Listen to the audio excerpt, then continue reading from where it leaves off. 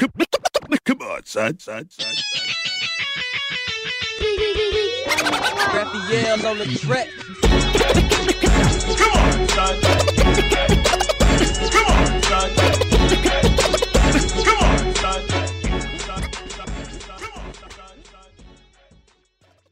What up, all of you podcast lovers out there and interneters? This is Ed Lover, and it's time for another edition of Come On, Son, the podcast. It has been a really weird week for me. A lot of highs and a lot of lows. The first thing is, for the first time in my entire life, I have found myself worried about the coronavirus. I never worried about any other virus, ever. I didn't worry about SARS. I didn't worry about Ebola. I didn't worry about whenever the chicken was bad or when the kale was no good or whatever else we were going through. I've never worried about it. But for the first time, I'm actually worried about a virus. I don't know if it's that my birthday just passed and I'm getting older. I don't know what it is. But I know that I am absolutely worried about this coronavirus. And one of the things that shocked me to my core is that we actually have a person or people out there. And we had a caller on my morning radio show on 104.3 Jams in Chicago. I actually had a caller that said that he stopped drinking Corona because of the coronavirus and was dead ass serious. And then my man Minx, who's one of my best friends, told me about another friend, Don, who actually called him from the liquor store and said, yo, you know I usually drink Coronas. I'm on Heineken's now. I ain't touching them Coronas no more. People are Googling coronavirus beer. The sales of Corona are down because people think that the Corona beer has something to do with the coronavirus. It has absolutely nothing to do with the coronavirus. I'm walking in the studio every morning with disinfectant wipes and wiping down the whole studio, wiping down this microphone that I'm speaking on right now because other people come into the studio and use the microphone. That's how worried I am about it. I'm really thinking about getting rubber gloves and a gas mask. I don't know what to do. I keep hearing rumors that they may start quarantining cities. I don't want to have nothing to do with none of that. If we get quarantined, I will not be quarantined here in Chicago. I will be quarantined back in Atlanta where my wife and my family are. That's where I'll be quarantined. And and it's hitting older people more. Like my mom is 81. Like I really got to say, Mom, what are you doing, to make sure you don't get this coronavirus? I got brothers in their 60s. My daughter just turned 37 years old. I'm 20 years older than her, so that makes me 57. So, listen, I'm not trying to get that coronavirus. I look crazy at my coworkers when they cough in the studio now. I feel weird when I sneeze. I feel weird when I get a headache. I had a headache the other day, and I was like, oh, God, please don't tell me I got the coronavirus. This thing is scaring everybody. I was going to go do Drink Champs with DJ Effin in Noriega. Then I realized that Noriega is from Corona, Queens. I'm not going nowhere near Nori, all right, until this whole thing is over. Now, I'll do Drink Champs later on. It honestly does. I live, my apartment while I'm here in Chicago is downtown Chicago. I got a lot of Asian people around me. And I'm sorry, I see them walking around with the mask on all the time. So if they wearing the mask, because they got family members in mainland China and in Japan and all over the place, if they going to wear the mask, I know I said stay away from me on a post on Instagram with them stupid fucking masks on. I think I might have to get me a mask. I'm going to have to break down and go get me like a Gucci coronavirus mask or a Louis Vuitton because, my joint got to be stylish. Or I want different masks that match my Jordans. You know what I'm saying? I just got to be extra with mine all the time. I think my man Fashion Geek Zoe, if you're listening to this, Zoe, start putting some Fashion Geek mask out so we can look a little stylish with those joints. I need a matching coronavirus belt to go around and go along with my mask. That's how I'm doing it. Hey, listen, great podcast today. Very special guest is Winston Duke. If you don't know who Winston Duke is, he was in Black Panther. He played, how you say it, Chris? M'Baku. He played M'Baku in Black Panther, the third highest grossing film of all time. He was in Us, directed by Jordan Peele. He played the father, and he has a new movie out on Netflix called Spenser Confidential. Now, if you're as old as I am, you remember Spenser for Hire back in the 80s. This is a retake, or just taking Spenser for Hire and going in a different direction, and that's starring him and Mark Wahlberg. Okay, he's playing Hawk and Mark Wahlberg is playing Spenser. So Spenser Confidential on Netflix right now. Y'all can check it out for yourselves. Him and I talk about that. We talk about Black Panther. We talk about a little bit about us. I don't know if we really got to it, but he's Trini. So we spent a lot of time talking about Caribbean stuff. We had a really good conversation.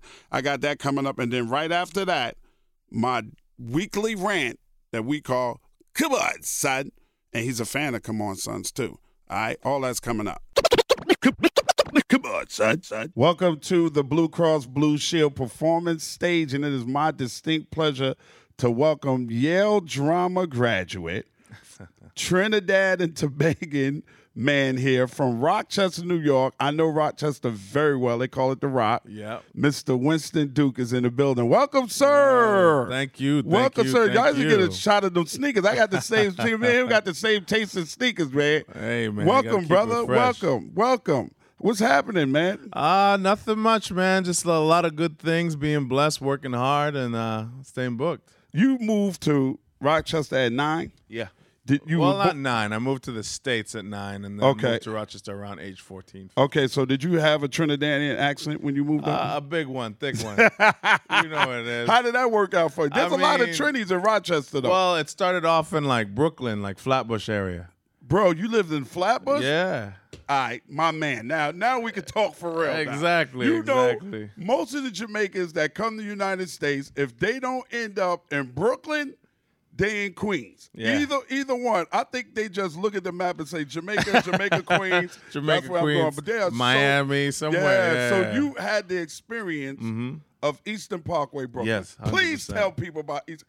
I be trying to describe it. I don't do a good enough job describing Eastern Parkway in Brooklyn. Hey, man, well, which part? Are you talking about the celebration, or are we talking about how it's changed over the years? Well, we know how it's changed over the years. But the celebration, man, Juve the night before, yes, and then when they do the big parade down Eastern Parkway, people don't understand that vibe, right? Yeah, it's like nothing else. It's like nothing. It's a celebration of culture. People are just in the streets, and it's carnival. It's a transplant of carnival in the States. Right. So it's a blending situation. It's people grinding on each other, just being themselves. And it's food all up and down. All over, man. Some roti, some doubles. Yes, brother. Yes, brother. Some kalalu. All the way up and down Eastern Parkway is food vendors. Is you get your peanut punch out there. You get your sorrel bust up out shots. there. Yeah, you could get anything that you want on Eastern Parkway. Did you go to Carnival this year? My daughter just came back. I did not, because we had to start doing the press for this. Honestly, saying I'm going to Carnival is like a good luck charm for me. Anytime I say I'm going to Carnival, I book a job. And I never end up going to Carnival. So keep saying you're going to Carnival. Every year, I'm going to say I'm going to Carnival. Let me tell you something. When they said Winston Duke is coming in, we're going to sit down and talk to you for the radio show and for your podcast, I said, Winston Duke. I said, you talking about my man from Black Panther? Yes, they said, yeah. I said, you talking about my man from Us? You said, yeah. I said, Winston. He has to be Caribbean. That ain't is no just American Winstons from today. Nah, bro. Yeah. Ain't no whole Winston, Oliver, anything like that. Any name, Donovan. Yes. I used to date a girl. Yeah. The most Jamaicanest name ever. Yeah. Primrose. Oh my God. I did it a girl named Tishan Rose. Tishan Rose. Wow. Back in Trinidad. Is she Trinidadian? Trinidad, yes. Shout out to my homegirl, Charlene, that's watching this straight out of Trinidad. Very much a Trini named Charlene. Long time. Charlene Edwards or something like that. From Brooklyn, Dowridge is her last name. How did you go from Brooklyn to Rochester to Yale? I'm interested in that transition. Yo, that's just a testament to black mothers, man. My mom recognized my sister's talent back in Tobego. My sister always wanted to be a doctor, so when she graduated high school at 16, my mom sold everything we had, said, you can be a doctor, it's just not going to happen here on this island. And we moved to Brooklyn so my sister could start going to City College, and now she's a doctor. So I moved with my sister while she was in medical school in Rochester. I moved with her. Because she left your mom's house and went with your sister while she was in medical school. Wow. Yeah, so my sister saw that the high school in that area was ranked 10th in the country. So at 22, my sister said, you're going to come live with me, get away from this area. I want you to come and like be with me, get some different opportunities. And she took care of me at 22. Oh, wow. Yeah. So While in medical school. While in medical school. And then I had the opportunity to watch her grind, watch her hustle, watch her dream, and then formulate my own. You know, I wasn't actually going to even go to college. My sister was the one who filled out all the college applications and said, you're going to go to school. Like you don't have a choice. Nope. You're not going back to Brooklyn. You're not going back to Brooklyn. I even called my mom trying to like be like, I want to help you out. I'm going to get a job and work. And she was like, nope, we came here so you could do something different. Mm-hmm. And they made me go. And I'm here today sitting with you. How did you get caught up in acting? Was it school? Was it high school? I started in high school. So I started just doing different things in high school. A high school teacher kind of recognized. So I was a little bit shy. A little bit introverted, and then I just kind of would come alive whenever I had to do things in front of the class, any presentation. And she said, counterintuitively, you come alive when you get in front of people. I'm going to sign you up for the school theater club. And what's really great about her is she never saw me and thought, hey, you probably got ADD or something. Yeah. She saw a talent and invested in it. So that was the first step. After that, it just kept snowballing into more things. And then after high school, where did you go? High school, went to college at University of Buffalo, another cold SUNY there, school. Bro. Real cold. Similar to Chicago. Couldn't do it. Couldn't deal with it. That's a culture shock because Buffalo in itself is way colder than Brooklyn. Way colder than Brooklyn. It's super cold up in Buffalo. It's super cold, but, I had a lot of those same Brooklyn people coming up to that school. Okay. They were getting out of the city themselves. We were all part of, like, the Educational Opportunity Program at SUNY Buffalo, and we took care of each other, you know what I mean? So we would meet up, cook, all that stuff, get some oxtails going up there, keeping Buffalo real. Yeah. And then from Buffalo, how did you go from Buffalo to So from Buffalo, the immigrant family was like, so you're going to invest in pretending to be someone else for your whole life? No. That's not going to happen. So they were like, you're going to go pre-law. So I was pre-law for a second, did the LSATs, did all that, and I said, I'm not going to go. And I took a year off college. In that time, I just auditioned all over the East Coast. Uh-huh. Wasn't making the traction I wanted. And I said, I'm going to go to grad school. And I took all the money I had saved. I had a little day job at like Urban Outfitters in Baltimore. No way, bro. Yeah. Wow. And I was actually, so my sister moved. She was doing her residency, and I moved in with her for like a couple months while I was down there. And while I was down there, I was like, you know what? I'm going to go to grad school. And I took everything I had, which was like a couple $1,000, invested in just doing all those grad school auditions, and I got into Yale. Oh, wow. Yeah, where, I would later become friends with Lupita Nyong'o and, do that thing and come out and work with her and Ryan Coogler and everybody else. So Is it true that y'all used to talk about one day doing a Marvel movie? We went to see the first Avengers together. Okay. We went to see the first Avengers together. She was 1 year ahead of me. And we went to the movies together, and we're sitting there watching Hulk out. And we're like, you think we're gonna be able to do a movie like this one day? And she's like, I hope that would be cool. But like we're all just like starving actors back then. Right. How did you get the part in Black Panther? How many auditions? What was your audition? Oh man, the audition process was like 4 months. Wow. 4 months of just auditioning, not knowing what they wanted, not knowing what they were trying to find. I was in a room with Sterling K. Brown. He was auditioning for the same role. I was like, not going to get this one. Right? Sterling Right. K. Brown's in the house. Wow. Had, what's that brother's name again? He had played Mike Tyson. You remember him? Oh. He's in all those martial arts movies. Whoa. You know what I'm talking about. Yeah. Krista, come on. Michael J. White. Yeah. In the room with Michael J. I was like melted into the background. Completely. I was like, I'm not getting this one, bro. Right. Like at the end of the day, I'm not getting whatever this is. And I had no idea what I was auditioning for because Really? Disney was keeping it tight-lipped. They told me I was going in for undisclosed Marvel project. Okay. And he was there. Sterling K. Brown's there, and I'm like, man, this is a loaded room. A couple other people were there too. And I was like, okay, I'm going to just trust in God and pray this one out and go in that room and do me. I went in there. They loved the audition. I didn't hear back for another like 4 weeks. Gave up on it. They called me back for an audition. I did another audition quickly. Didn't hear back for another 3 weeks. Wow.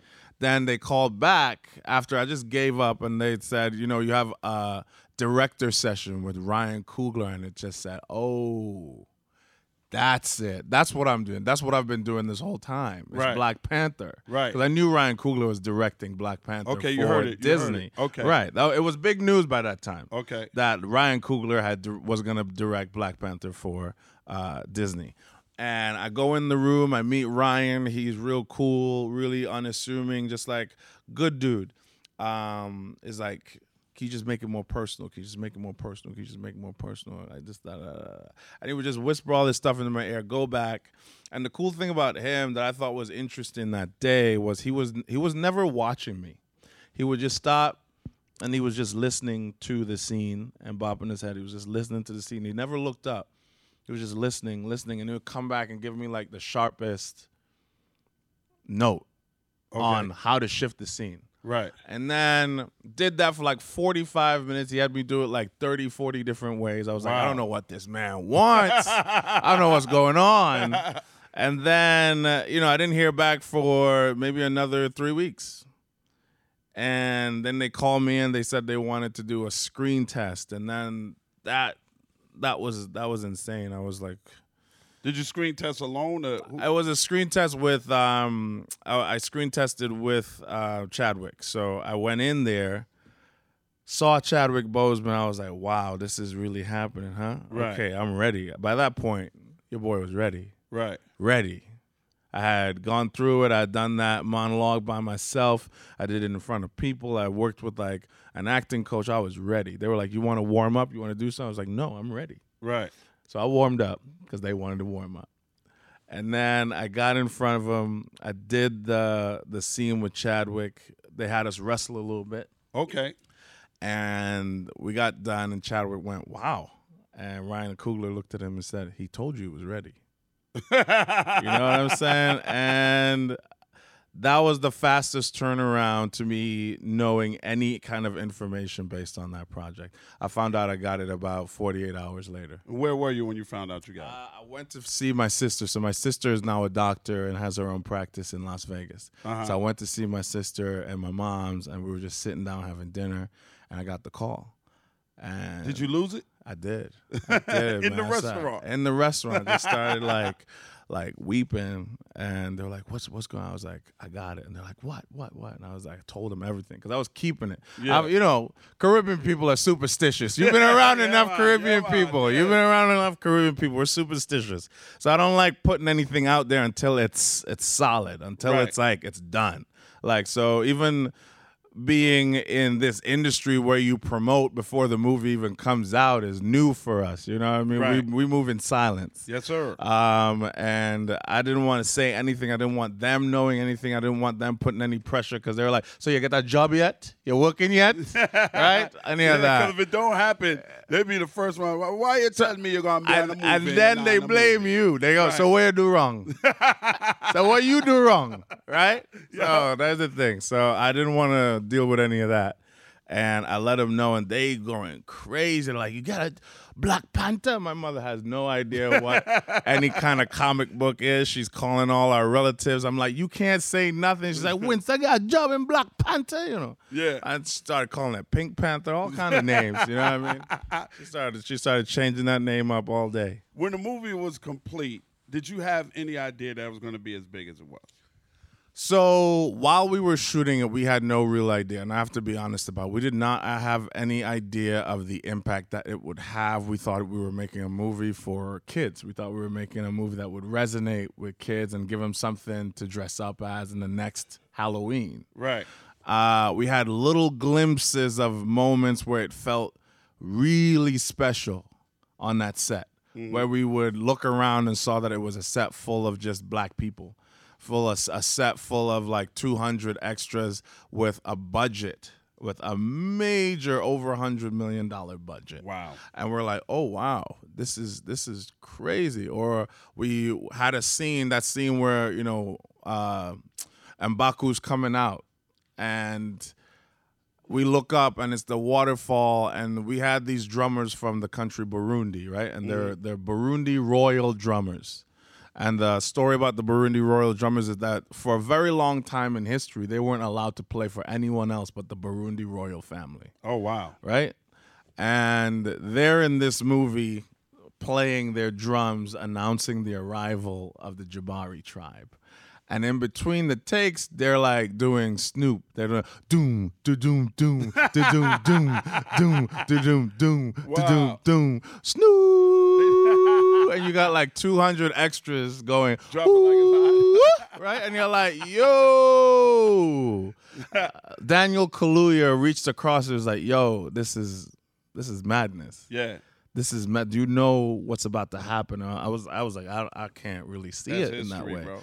And we knew we had something special. The next time we knew we had something really special for sure, because we hadn't seen it. And a movie like this that has so much CGI, you don't know what it is until you see it. Right. Because a lot of the times we're just acting towards like a green screen. Okay. So like you're like, oh, this is a 400-foot tall waterfall. But to us, it's like a 6-foot drop. Just a green screen. Yeah. Right?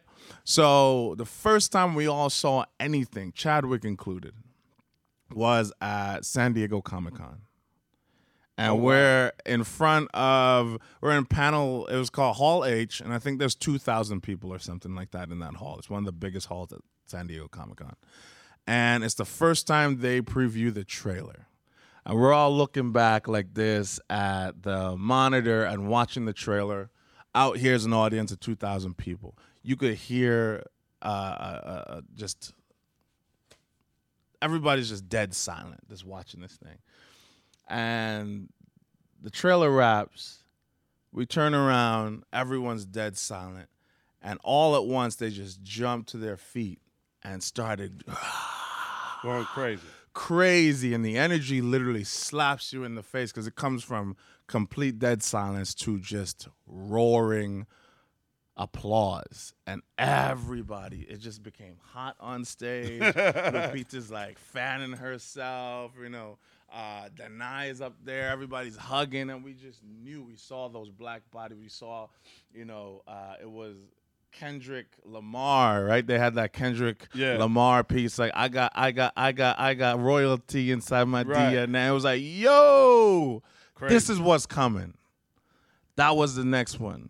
And then when we premiered, and I saw Chadwick Boseman get out of a car at the premiere, and Disney did this whole rollout where those women, the Dora Milaje, his guards come around the car, and they open the car, and like he had his own personal drummer. One of his friends is like an African drummer, and he was like beating the drums, like announcing him onto the red carpet. I was like, whoa. You are giving the average everyman a history of royalty right now. Do you understand what that's going to mean for everyone's psyche? Do you understand of what that's going to mean to shift how people see themselves? That's when I knew. How do you go from that? Now you got your first movie on Netflix? This is my first movie on Spenser Confidential. Yes. You, the great Mark Wahlberg, who I've known since he was for Marky years, Mark, right? Way back. On Netflix, Peter Berg is directing it. You're playing Hawk. Any similarities between Spenser Confidential and you're probably too young to remember this TV show, Spenser for Hire? Yeah, it's the same show. Okay. So it's an updated retelling of that narrative. Okay, and you play Hawk. Tell me who Hawk play is. Hawk. So Hawk, so our version of Hawk is pretty much a child of the today, of the now, right? So, I knew of Avery Brooks's Hawk from Spenser for Hire. Yeah. Cool, suave, debonair brother, bald head, like action-packed kind of dude. And we're updating the story and making Hawk this MMA athlete who is, trying to fight recidivism coming out of jail and trying to make a new life for himself. Okay. Looking for family in Boston, and ends up finding that family in the most unlikely space. Finding a family that he's willing to risk his life for. And that's Spenser. That's Spenser. That's Mark Wahlberg. Yeah, Mark Wahlberg, Alan Arkin, and We got my man in there, Bokeem Woodbine. Bokeem killed Love it. him. Amazing. And he kills every single role he does. Doesn't he? He shows up every single time. Ray killed it in every single thing. So we got Bokeem in there holding it down and killing his role. I don't want to spoil it for anybody who hasn't seen it. But Hawk is just this. He's a warrior archetype, but with a heart of gold. He's this guy who has a wounded child kind of thing going on with him on the inside, and is a bit of a mystery for most of the movie, but he is Spenser's partner, thick and thin. And it premieres on Netflix Friday, March 6th. Friday, March 6th. Yeah. Yeah, it's just a really fun throwback to those 48 hours type of movies. Love it. Yeah. Comedy action. Yeah, comedy, action, thriller. Has a heart, you know what I mean? Because it is dealing with that whole narrative of found families. Yeah. You know what I mean? And it's beautiful. It's something for everybody, and it's talking about gentrification in Boston. It's Boston, a space that we think we know, that we've seen, and then you're looking at it in a whole different way, under a different lens. So we get to do a whole lot of things without it being too heavy-handed and just being fun. And you had a good time doing it? Very good time doing it. Your first time meeting Mark Wahlberg? Very first time. Did you have to train? Did you do any MMA training? So I was working on this project for the Kimbo Slice movie because I was attached. Okay. Yeah, I was attached to play Kimbo Slice. We're still trying to figure that out. Okay. So I was doing a lot of research on MMA and mixed martial arts and training my body for that. And we got to work with a couple guys from the UFC themselves. We had one guy, Cowboy Sharon, who just fought McGregor the other day.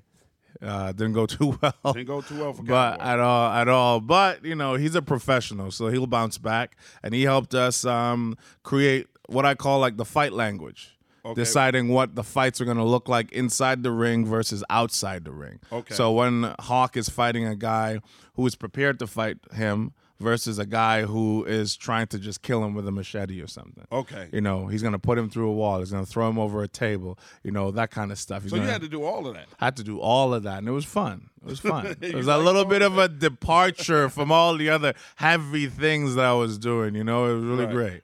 Right. Man, that comes out on Friday, March 6th. We appreciate you. They're giving me the wrap-up sign. I wish I had more time. Man, well, we could always chop it up again. Pill. We ain't get to talk about us. I want to talk more about a whole lot of different stuff with you. But I appreciate you, Mr. Winston Duke. All day, my brother. Brooklyn brother. You always going to be a Brooklyn kid to me, all right? Yes, sir. Come on, son. It is time for my weekly rant that we call Come On, Son. That's a big hit with my man Winston Duke. He loves my Come On, Son. Y'all heard the conversation. Y'all heard the man say it. First and foremost, let's start with Chad Ocho Cinco. Come on, son. How are you on Instagram begging for McDonald's money and telling people to hit you on the Cash App, and people were actually hitting you on the Cash App, sending you $5 and $10, $15 so you can have McDonald's for breakfast. McDonald's is the official breakfast of my morning show. I don't have to get on Instagram and beg people for money. And what happened to your NFL money, bro?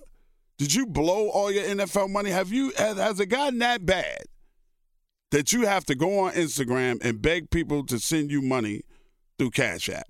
Come on, son. You should be embarrassed, son.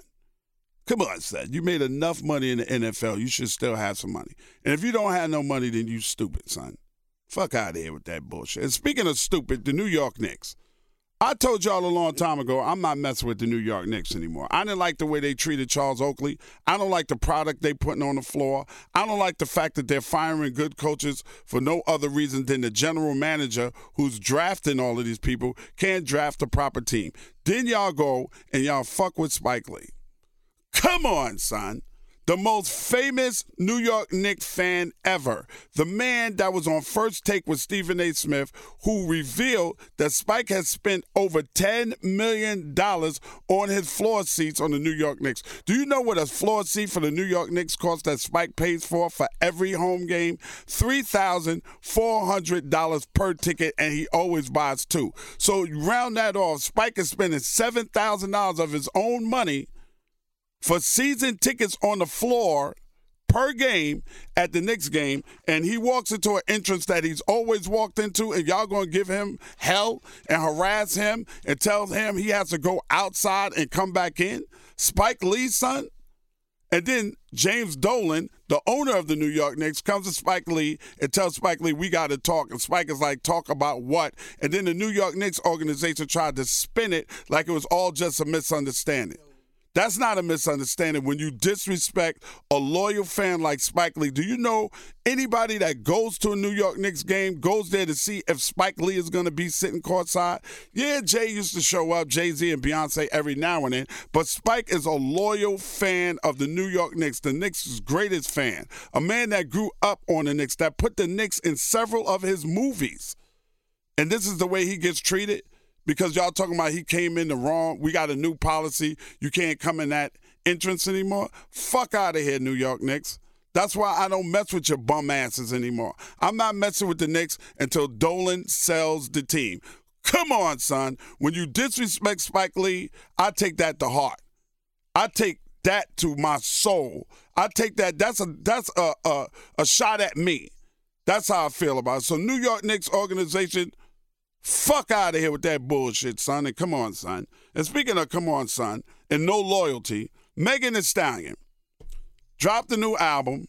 Where's your loyalty to your record company, Megan? How you gonna go and get with Rock Nation and they start telling you something wrong with your contract? Now all of a sudden you want to beef with your record company in the first place when they found you, you was nobody, sister. They put the money behind you. They put the promotion behind you. Don't let Rock Nation gas your ass up. You ain't Jay-Z and you ain't Beyonce, Megan. Now, I like your music. I'm going to give you that, sister. Never met you, but you're all right with me. But stay loyal, sister. Now you want to renegotiate your contract? Come on, son. You signed it. You should have read it. You should have had your own attorney read it. You signed it. Now you have to live with it. That's it. You got to live with it. And speaking of people that got to live with it, Nicki Minaj's husband.